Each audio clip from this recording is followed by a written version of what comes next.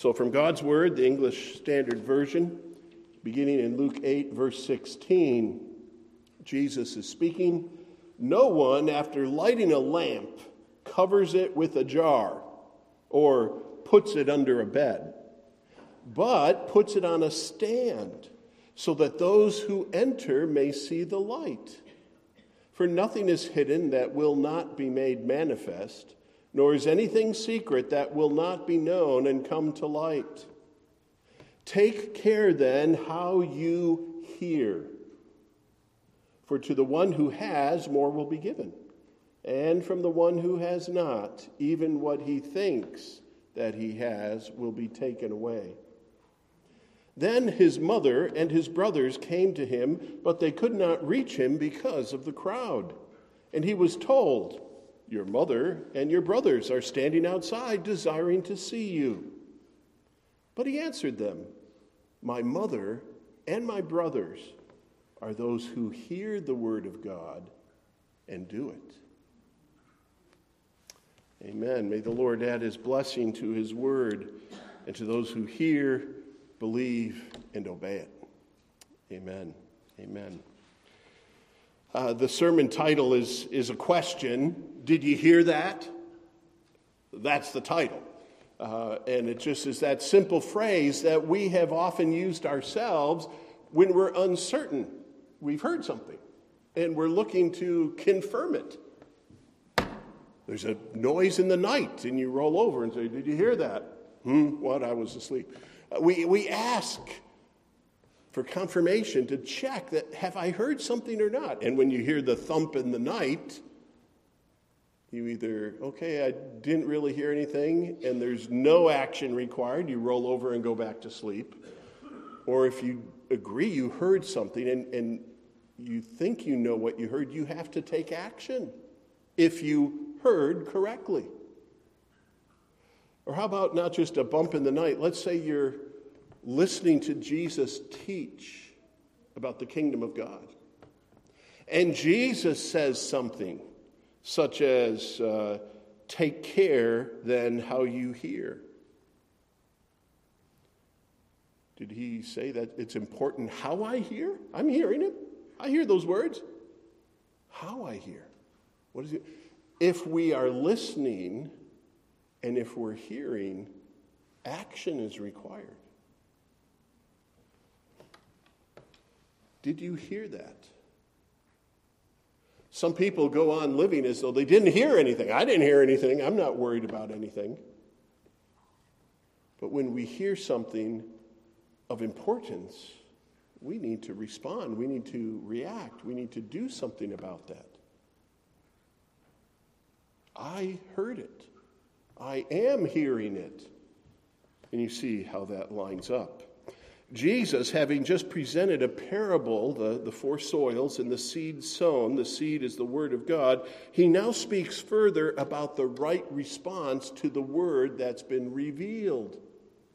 His teachings, the gospel, what God has made known so far, and what God will yet make known through his apostles. So this message is about hearing the word of God. And we will try to get practical in the middle because it's so important. This is something we all seem to be committed to because here you are sitting for the next hour and a half. No. You're sitting for an extended period of time to listen to God's word being explained and preached. And this is a good thing. We're out of step with our society, short attention span, they're not Bible literate. But we're here, we're reading, we're hearing, and this is at the heart of what it means to be a disciple of Jesus Christ. And we'll see how dear we are to him if we hear and obey when we get to the second paragraph. But let's start with this new metaphor that Jesus gives, this light metaphor. He talks about a lamp. No one, after lighting a lamp, covers it with a jar. I can hear some people rolling their eyes. Of course. Who would, in the darkness, strike a flint and get the oil lamp burning only to cover it up? Jesus, that's a no-brainer. Did I hear you right? Well, Jesus is teaching. And it's not just about an oil lamp made of terracotta, the saucer, and it could be round or it could be square, and sometimes you've seen the square one where the corners are pinched, and you can have 2 wicks going out each side, and the saucer would hold the oil. Sometimes it would be covered, sometimes it would be open, or it would have a handle on one side. And in the ancient world, you probably didn't have too many of those, so you would carry it from room to room. And so when you've lit it and come into a new room, where do you put it? You don't put it under the bed. You don't put it under a jar. But I'm getting ahead of myself. This new metaphor is speaking about the Word of God. And it's not new to the Bible. Who knows Psalm 119, verse 105? If you know that verse, raise your hand. 119, 105. It is a good one. And boys and girls, I hope you will learn Psalm 119, 105. And you can learn it in a variety. I'll give you 2 translations, and one is pretty memorable. It says, "Thy word is a lamp to my feet and a light to my path." Or in the ESV, your word. Your word, God, is a lamp to my feet. I can see where I am, and a light to my path. I can see where I'm going. I was a very young person in the 70s, and I was converted in the 70s, and someone had given me the Living Bible. The cover said "The Way." It's kind of a paraphrase. It's not a strict translation, but God used it for a season in my life. And you know how they translate verse 105? This caught my attention, and I remember the day I read it. It said, "Your words are a flashlight." I said, I know in Bible times they didn't have batteries and flashlights. But it said, "Your words are a flashlight to light the path ahead of me and keep me from stumbling." The truth is true. God's word is a light, is a lamp. And we shouldn't get fixated on whether it's a terracotta oil lamp, burning olive oil, or you've got a couple of Duracells behind your lens and bulb. God's word has this function. And boys and girls, remember, you're going to memorize Psalm 119, 105, okay? Let me know if you do. Because God's word will guide us. It will be faithful. The concept is not new to the Bible, but Jesus turns from the agricultural seed and soil and things growing picture of the gospel and his word. He changes the metaphor to light. What is the purpose of light? The purpose of light is to reveal things unseen because of darkness. So you know where you are, and you know where you can go, or you know where you can't go, and you see danger as well as you see the right way. Light is so helpful. And Jesus has taught us the seed must be sown and the light must be shining. He then, this part where he says you don't hide it under a jar, put it under your lamp. What is he talking about? He's talking about the proper use of a lamp. And he does it so that he could teach us, his listeners, about the proper use of his word. Okay? Jesus wasn't advocating putting lamps under the bed. But he's teaching about how some people will receive God's word and hear it and even appreciate it, but they won't be faithful with it. They won't recognize its utility in their life or in the lives of others. It doesn't help you to take in God's word and do nothing with it.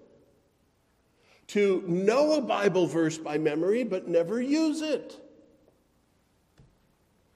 The proper purpose of the word is to reveal things in darkness and show us the way. Jesus teaches the wrong way and the right way to get the attention of those who are listening to him.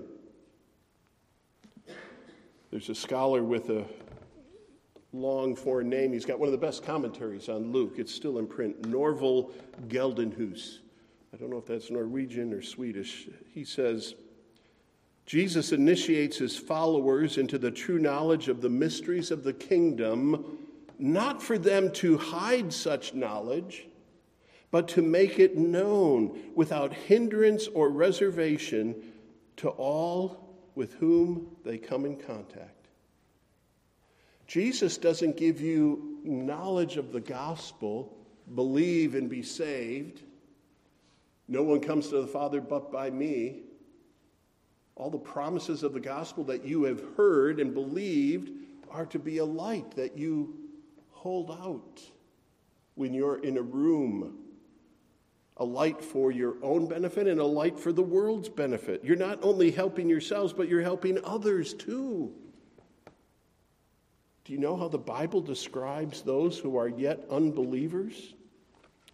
Do you know Ephesians chapter 2 talks about how we're saved by grace alone through faith alone in Ephesians 2, but it goes on to remind us where we once were if we're Gentiles. Ephesians 2, 11 and 12. Therefore remember that at one time you Gentiles in the flesh, called the uncircumcision, remember that you were at that time separated from Christ, alienated from the commonwealth of Israel, and strangers to the covenants of promise, having no hope and without God in the world. There's a spiritual darkness without the Word of God, without the gospel, and without Christ. So if we've been enlightened, and if we have had our eyes open and we now possess this gospel, even in jars of clay, we are to let it shine for the sake of others as well as for ourselves. So back here in Luke chapter 8, Jesus taught that you don't cover it up, you let it shine from a stand so that those who enter may see the light. And then verse 17 and 18. For nothing is hidden that will not be made manifest, nor is anything secret that will not be known and come to light. Verse 17 is hard. Verse 17 is a bit cryptic to most commentators, but we have a sense of what it likely means. I think it's referring to the power of this word. This light, it's pretty passive to talk about a little oil lamp or a flashlight as opposed to a high beam laser, some light that has more power. Jesus doesn't want his hearers to underestimate the power of revealed truth. He's talking about how this word from him to us is that light. And he says nothing that is hidden will remain hidden. He's talking about the power of this light, and it must mean a couple of things at least, that there's nothing hidden in us. Our sins will be revealed by this light, our hypocrisy, our lack of believing and obeying. This has eschatological implications for the end times. At the last day, all will be revealed, and human beings will give account for every idle word and deed. God's light will make all things plain. Nothing is hidden that will not be manifest, nor is anything secret that will not be known and come to light. The Word of God is not just a line on a page-a-day calendar or embroidered on a wall hanging. God's Word has power. And God's Word will rule the universe.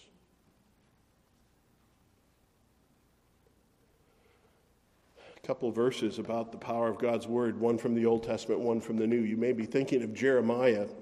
Jeremiah 17:10 records this: I, the Lord, search the heart and test the mind to give every man according to his ways, according to the fruit of his deeds. God sees and searches and pierces all things. Or Hebrews 4:12. I like this because it talks about swords. As it talks about the power of God's word, this light. Hebrews 4:12 says, for the word of God is living and active and sharper than any two-edged sword, piercing to the division of soul and of spirit, of joints and of marrow, and discerning the thoughts and intentions of the heart. God's word gets to the heart of the matter. It's possible verse 17 was simply referring not just to the teachings of Jesus, but to when the New Testament was finished. when more light was brought to bear. We would have a fuller picture of the things Jesus is teaching. So whether verse 17 refers to the New Testament being completed and more light being given, or it refers to the end times or to judgment or the comprehensive omniscience of God, it points us to the power of God. And verse 18 does the same. Verse 18 begins with a command, which we'll take up in a moment. Take care how you hear. But it talks about the one who has, more will be given. And from the one who has not, even what he thinks he has will be taken away. That reflects again on the power of God's word. The power of God's word to bless, cultivate, and keep.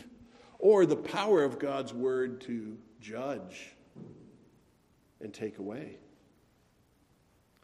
Careful hearing is vital. Handling the word of God is important because of its power.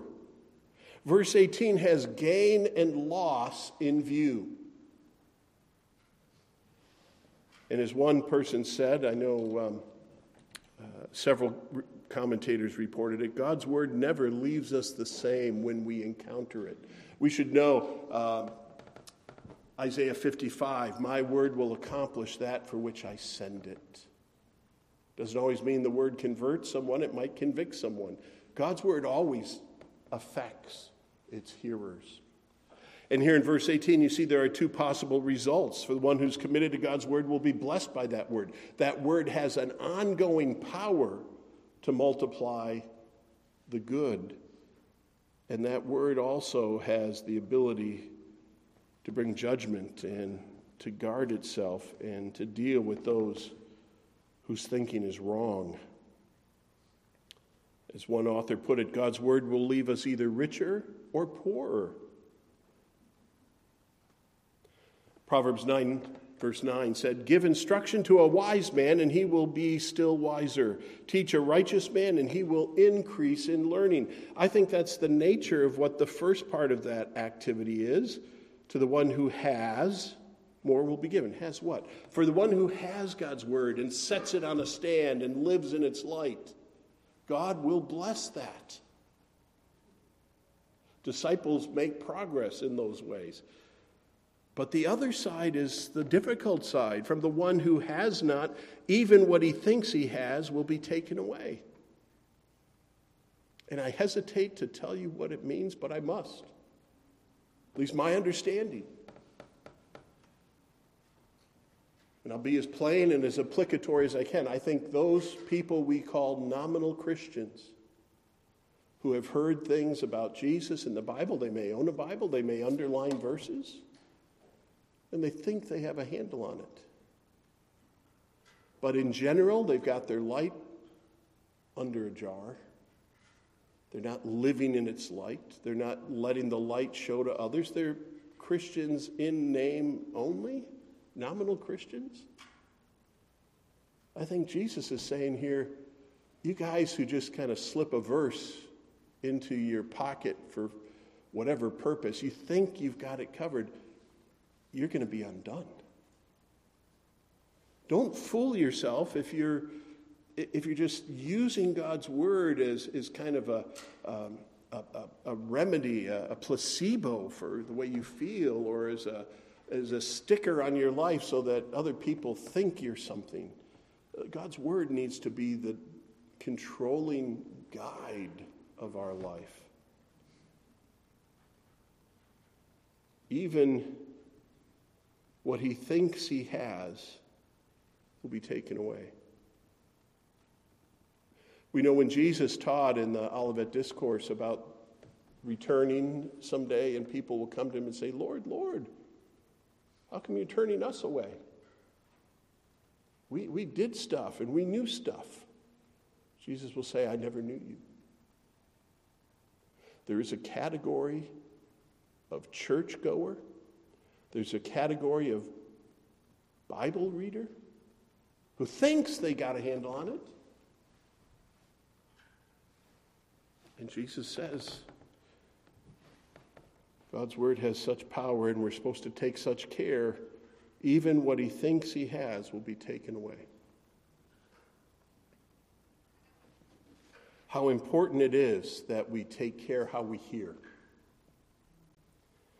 Because God's word is a light, God's word is powerful. It'll make all things clear in the end. So given the command of verse 18, which I think is the heart of today's sermon, take care then how you hear. It's a command from Jesus. And if you aren't tracking with 17, which is hard, or how verse 18 works out, hear this command. Take care how you hear. Jesus wants us to be careful listeners to the Word of God, careful readers by implication. And I'm hoping that since we're all present in a church, we all have that on our agenda. We want to hear God's Word. We want to take it and we want to know it better. And so what I want to do in the second point is talk about how we hear the Word with care. What practical helps can we get? And I'm so excited. I found a sermon this week by Thomas Boston, one of the Scottish Puritans. And he has just some really helpful practical words at the end of his short sermon. And Thomas Boston, by the way, his collected works have just been republished. They've been out of print for 200 some years. If you wanted to get a book of his before, it would cost you a pretty penny. Now you can have all these things. Thomas Boston, as I said, was Scottish, born in 1626. He was raised Presbyterian. His parents were very serious churchgoers. He was converted at age 11 by the preaching of one of the Erskines, who's a famous Scottish preacher, in a nearby town. The text was John 1:29. Behold the Lamb of God. And as I think it's germane to what he's going to tell us, Thomas would go to that church regardless of the weather. It said he would walk 4 to 5 miles each Sabbath to obtain food for his soul. 4 to 5 miles. He would later write in his memoirs, in the winter, sometimes it was my lot to go alone, without so much as a horse to carry me through the Black Adder Water River, wading whereof in sharp, frosty weather I very well remember. But such things were then easy for the benefit of the word which came with power. This man was careful to get the best preaching he could. Walking 4 or 5 miles, crossing the river, even if there wasn't a horse or a raft.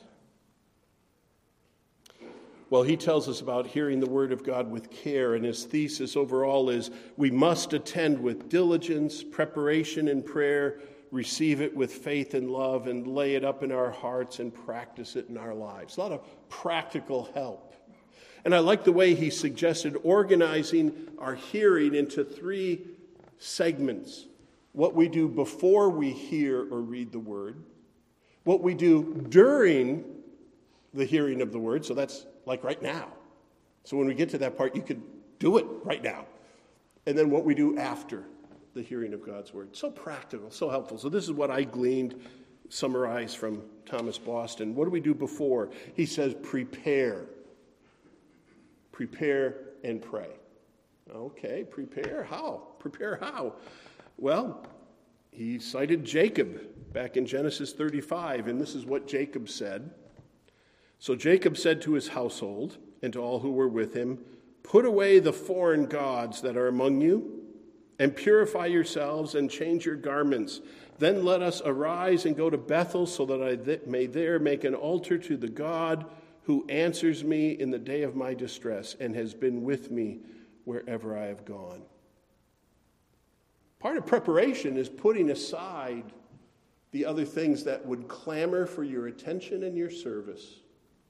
I like the plainness of that. Put away the household gods, the foreign gods. If you're going to prepare to come to church on Sunday, it matters what you do on Saturday night. If you're filling yourself and pursuing yourself with all sorts of other things and you don't get enough sleep and your mind isn't really prepared for the Word of God, you're not going to hear it as carefully as you might. Just some thought about preparation. Do we cultivate a sense of reverence and awe in advance? I like the way the author of Hebrews puts it in Hebrews 12. Therefore, let us be grateful for receiving a kingdom that cannot be shaken, and thus let us offer to God acceptable worship with reverence and awe, for our God is a consuming fire.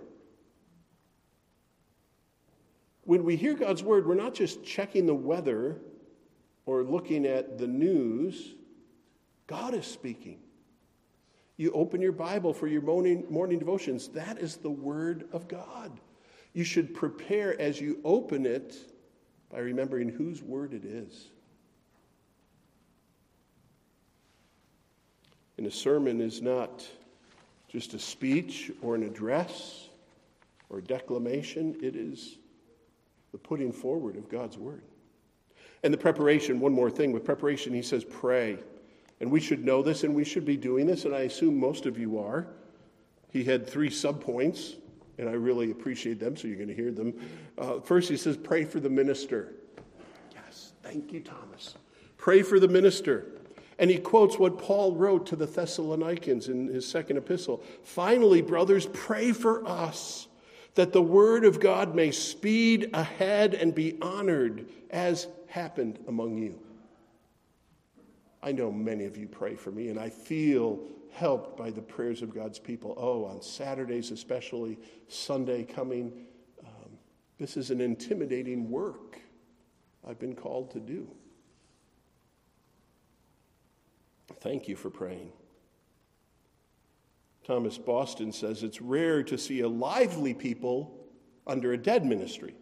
So pray for the minister. He then says, pray for yourselves.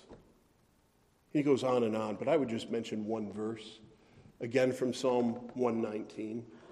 I've encouraged people to pray it even as they open their Bible. Psalm 119, verse 18, open my eyes that I might behold wonderful things from out of your law. It's a prayer. It's a prayer of anticipation. It's a prayer understanding that God's word is God's word and that we need his help to have our eyes opened to understand it. Pray for the minister, pray for yourselves, and pray for an outpouring of the Holy Spirit. And he even goes on to mention Pentecost, how the Spirit fell on them and they preached and people heard and thousands were converted that day. How about during the word? How do we improve our hearing during the preaching of the word? And this has, you can put this to work right away. Okay? 3 words I thought were key out of all the things Thomas Boston was saying: diligence, discernment, and faith. During the hearing of God's word or during the reading of God's word, you need to have diligence. You need to understand these are serious matters of eternity. You need to have a focus and not multitask. There's some things we can do while we're multitasking. In the morning, it may bother some, but I sometimes have the TV news on, and I have my news feed on my phone, and I'm doing both at the same time. I'm listening, and I give my attention to the one that's the most important at the moment. Multitasking. God's word should have our focus. We need to be diligent and disciplined. 1 Thessalonians also says this, as Paul writes, we thank God constantly for this, that when you received the word of God, which you heard from us, you accepted it not as the word of men, but as it really is, the word of God, which is at work in you, believers. Diligence, focus, and then discernment as well, because you're reading, you're hearing, and as you're reading, you're hearing, your understanding is taking shape. What does Jesus mean by that verse? Or what does that word mean? I wonder what the point is. Of course, nobody puts a lamp under a jar. What does he think? So as we're thinking of the meaning and seeking understanding, we need discernment. We need to be like those Bereans in the book of Acts. I think it's chapter 17. They tested what they were hearing with the other things in God's word so that their understanding would be biblical. And during the hearing of God's word or during the reading of God's word, perhaps the most important factor is your faith. Do you believe the Bible is God's word? And do you believe what it is saying as you understand it? Hearing without faith is fruitless. Oftentimes, that's where the Jewish people who had all the advantages of God's word for centuries, they fell short because of their lack of faith. That's taught in the book of Romans. It's taught in Hebrews. For instance, Hebrews 4, verse 2. He's in chapter 4, he's encouraging us in the present day not to repeat the mistakes. So in verse 2, he says, "For good news came to us just as to them, but the message they heard did not benefit them because they were not united by faith with those who listened." Lots of people hear sermons. Lots of people heard Jesus preaching. But without the attitude of faith, without the submission to the word as God's word and believing it to be God's word, your hearing is fruitless. So during the preaching of the word of God or the reading of the word of God, you need to be diligent, you need to be discerning, and you need to have faith. Thomas Boston says, after the reading of God's word, after the hearing of the word of God, there's a few things we should be doing as well. So you can take notes, and in just a little bit, you can do this. You can meditate, discuss, and practice. I like those three out of his comments the best. Meditate, of course, that's what the believer, that's what the godly man should do. When he's received God's word and when he spends time with it, he meditates on it. Do you remember the man of Psalm 1? Psalm 1, the godly man who doesn't participate in the worldly things and make those his focus. It says in verse 2, but his delight is in the law of the Lord. And there's another phrase. And on his law he meditates day and night, meaning pretty constantly. We have the law, we like the law, we like God's word, the Bible, but do we meditate on it? My friends, this is really foreign to our culture. The attention span is shorter and shorter and shorter. There's a reason why kids like to watch TikTok and not Lawrence of Arabia, a full-length movie that moves at the pace of previous generations. Attention span is shorter. We need to meditate, and that means hold God's word before our eyes, or some of the verbs talk about chewing. Meditate, to chew on something for a while. Is that what we do? Will you make time to meditate on God's word during the day, what you read during your morning devotions? Or on Sunday, will you come back to reflect on what the Bible reading was and what the sermon was? You're aware of meditation. I pray that we find time for it. Another word, though, he uses, Thomas Boston, he says, do we discuss it? Discuss it. If I'm going to be a careful hearer, this brother says we should discuss it. We should converse about the word. Where does he get that idea? From the Bible. You probably heard these verses from Deuteronomy 6 when I start to read them. Deuteronomy 6, beginning in verse 6. And these words that I command you today shall be on your heart, and you shall teach them diligently to your children. Right? We know this passage and where it's going. And, he goes on, you shall talk of them when you sit in your house, and when you walk by the way, and when you lie down, and when you rise up. That's a lot of talking. About what? About the Word of God. We need to converse. We need to discuss it. I do like the Puritans. I like how they knew God's Word and had wonderful practices for the most part. I think they can be misunderstood. There was a book about the Puritans a dozen years or more ago called Godly Conversation. Oh, that sounds interesting. I saw the title, and the subtitle is Rediscovering the Puritan Practice of Conference. Okay, I go to conferences. What are they talking about? They're talking about, and they call it piety's forgotten discipline, discussing God's word with others. That's what they mean by conference and conversation. They'd get together, the Puritans. We might call it a Bible study, but it was much more the ebb and flow of their life. They'd sit down, and instead of pulling out their phone, they'd say, the Bible said, taste and see that the Lord is good. And they'd reflect, they'd talk, they'd share. I know it's an exciting thing to meet Christians from outside your normal fellowship, and isn't it a beautiful thing to have that bond with another believers? You might meet someone on a retreat or in your extended family that's a believer. You don't see them often, but there's a kinship in Christ. And typically what Christians like to talk about is God's Word. It comes up all the time. I have preacher friends, and we pray every Saturday at noon, and I always get the question, what are you preaching on? What are you preaching on? What are you thinking?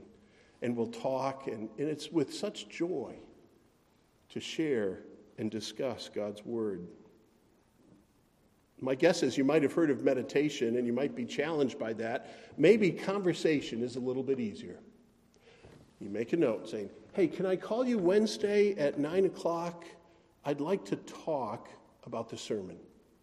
What? Yeah.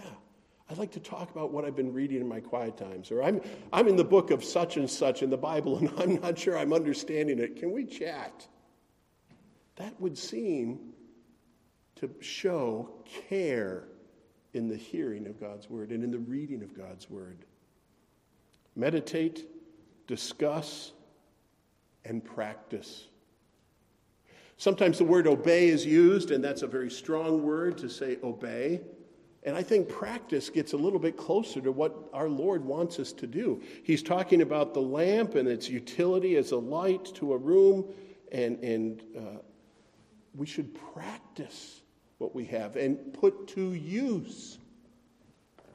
Obey can sometimes lead to a checklist mentality and to that sort of thing. But when we talk about practice, we think ongoing effort, ongoing lifestyle with a goal in mind to practice the Word of God. Do you work on the things you've heard from God's Word? I won't call them out, but I appreciated somebody in the church saying, you preached on this not too long ago. I'm still working on that. Oh, it just blessed my heart. Because I think that's what taking care, how you hear, means. It's not enough just to hear the sermon. It's not enough just to read a chapter in your devotions. You should put it to practice. Make a little to-do list. That Bible study method, I forget which group teaches it. At the very end, they say, what God wants me to do. What does this passage tell me about God? What does it tell me about myself? What does God want me to do? What do you want to practice? These things, whether it's before the Word of God or during the Word of God or after hearing the Word of God, it calls for intentionality because it's God's Word. And these things have great import. It has great power, and there's great blessing to be had. One of the blessings is how connected we are with the Lord Jesus when we hear and obey the Word. This second paragraph in today's sermon is pretty clear. Let's review it before we talk about it. Verse 19. Then his mother and his brothers came to him, but they could not reach him because of the crowd. And he was told, your mother and your brothers are standing outside desiring to see you. But he answered them, my mother and my brothers are those who hear the word of God and do it. How unexpected. But Jesus takes a moment in reality and uses it to further teach the importance of hearing and doing the Word of God, which is what Christians should want to do. I should first mention, as you see in the sermon outline, there was a physical family of Jesus. Jesus did have siblings. Jesus was the firstborn to Mary, who was a virgin. He was conceived of the Holy Spirit. And he was born, but Mary and Joseph as a couple went on to have other children. And contrary to Roman Catholic teaching, these were children of Mary. That's what the Bible teaches. I think it's pretty clear. Jesus had 4 brothers. We know their names, James, Jude. Both are New Testament authors, by the way. And then also Joseph and Simon. And he had at least 2 sisters because it refers to the sisters in the plural. Could have been 3, could have been 4. but at least 2. So that's a big family. 4, 2, and then Jesus, and then mom and dad. And the household was a busy household. Jesus takes this opportunity not to disown his own family. And there are other gospel passages where this is mentioned, but here it's concise. Jesus wants to teach on this occasion the special nature of his spiritual family. So that's really the first lesson, the easy lesson here when Jesus says this. Spiritual family at times takes precedent over physical family. Your commitments to Christ and to his people are very important. That seems to be what Jesus speaks of here. William Hendrickson says in his commentary, spiritual ties supersede physical ties. We have to be aware of our brethren in Christ. Oh, so important. And it's not saying disown your physical family. And we know Jesus didn't do that. Even as Jesus is dying on the cross, he took care for his mother Mary. And in his resurrection, he took care to appear to his family.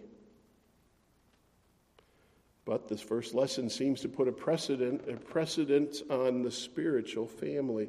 But the second lesson, and the main point, is what Jesus says at the end. My mother and brothers are those who hear the word of God and do it. One more nail hit on the head. You need to hear God's word and do it if you want to be related to Jesus. Hear and do the word. That fellow, Norval Geldenhuis, said, what a privilege it is to know that if we really listen to Jesus and obey his word, we are still more closely related to him than his mother and brothers were in the mere earthly sense. Did you hear that? Did you hear Jesus? He loved his mother dearly. But he loves those who hear his word, believe his word, and obey it. Jesus loves his disciples. Jesus loves his faithful followers. He loves them so much he laid down his life to bring them to himself.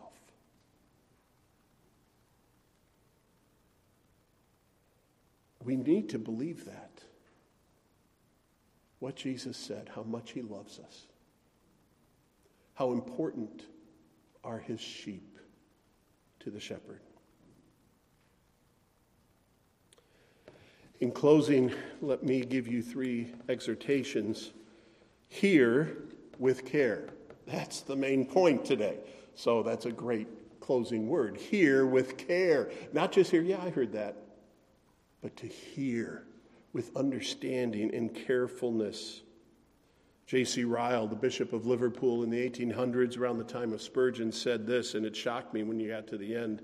He said, reading the Bible is essential to the attainment of sound Christian knowledge, yet the mere formal reading of so many chapters as a task and a duty, without a humble desire to be taught of God, is little better than a waste of time. Yeah, no checklist reading. Read with care. Don't ever treat the Bible with indifference. It is the Word of God. We don't worship this book, but we come to it with reverence. That will change your life. Second application is pray for your family. I'm seeing Jesus see his family and highlight the spiritual family. It's a constant reminder to pray for your family.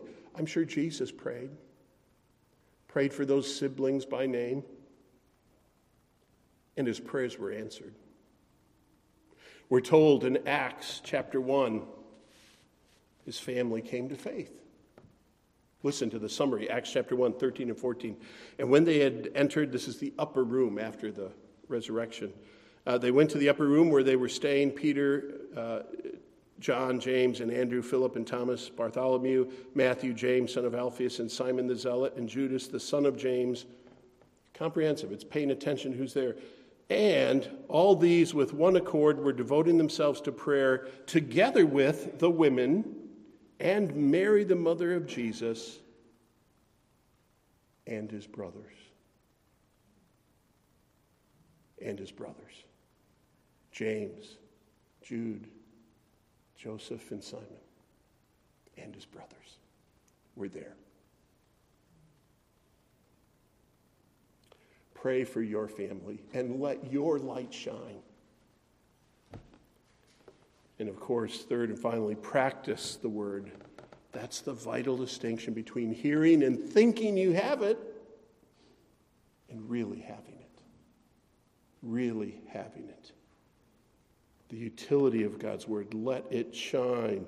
Hear the word of God and do it. The brother of Jesus heard that and wrote in his epistle, James 1, verse 22, "Be doers of the word and not hearers only, deceiving yourselves." Do we hear that? Do we hear that? Let's pray.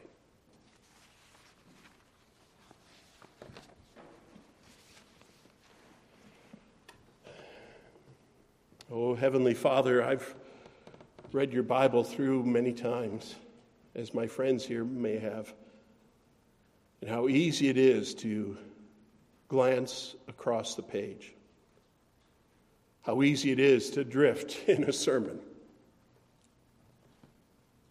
Lord, have mercy on us for our casual and our careless listening or reading. Father, we thank you for the arresting and awakening words today.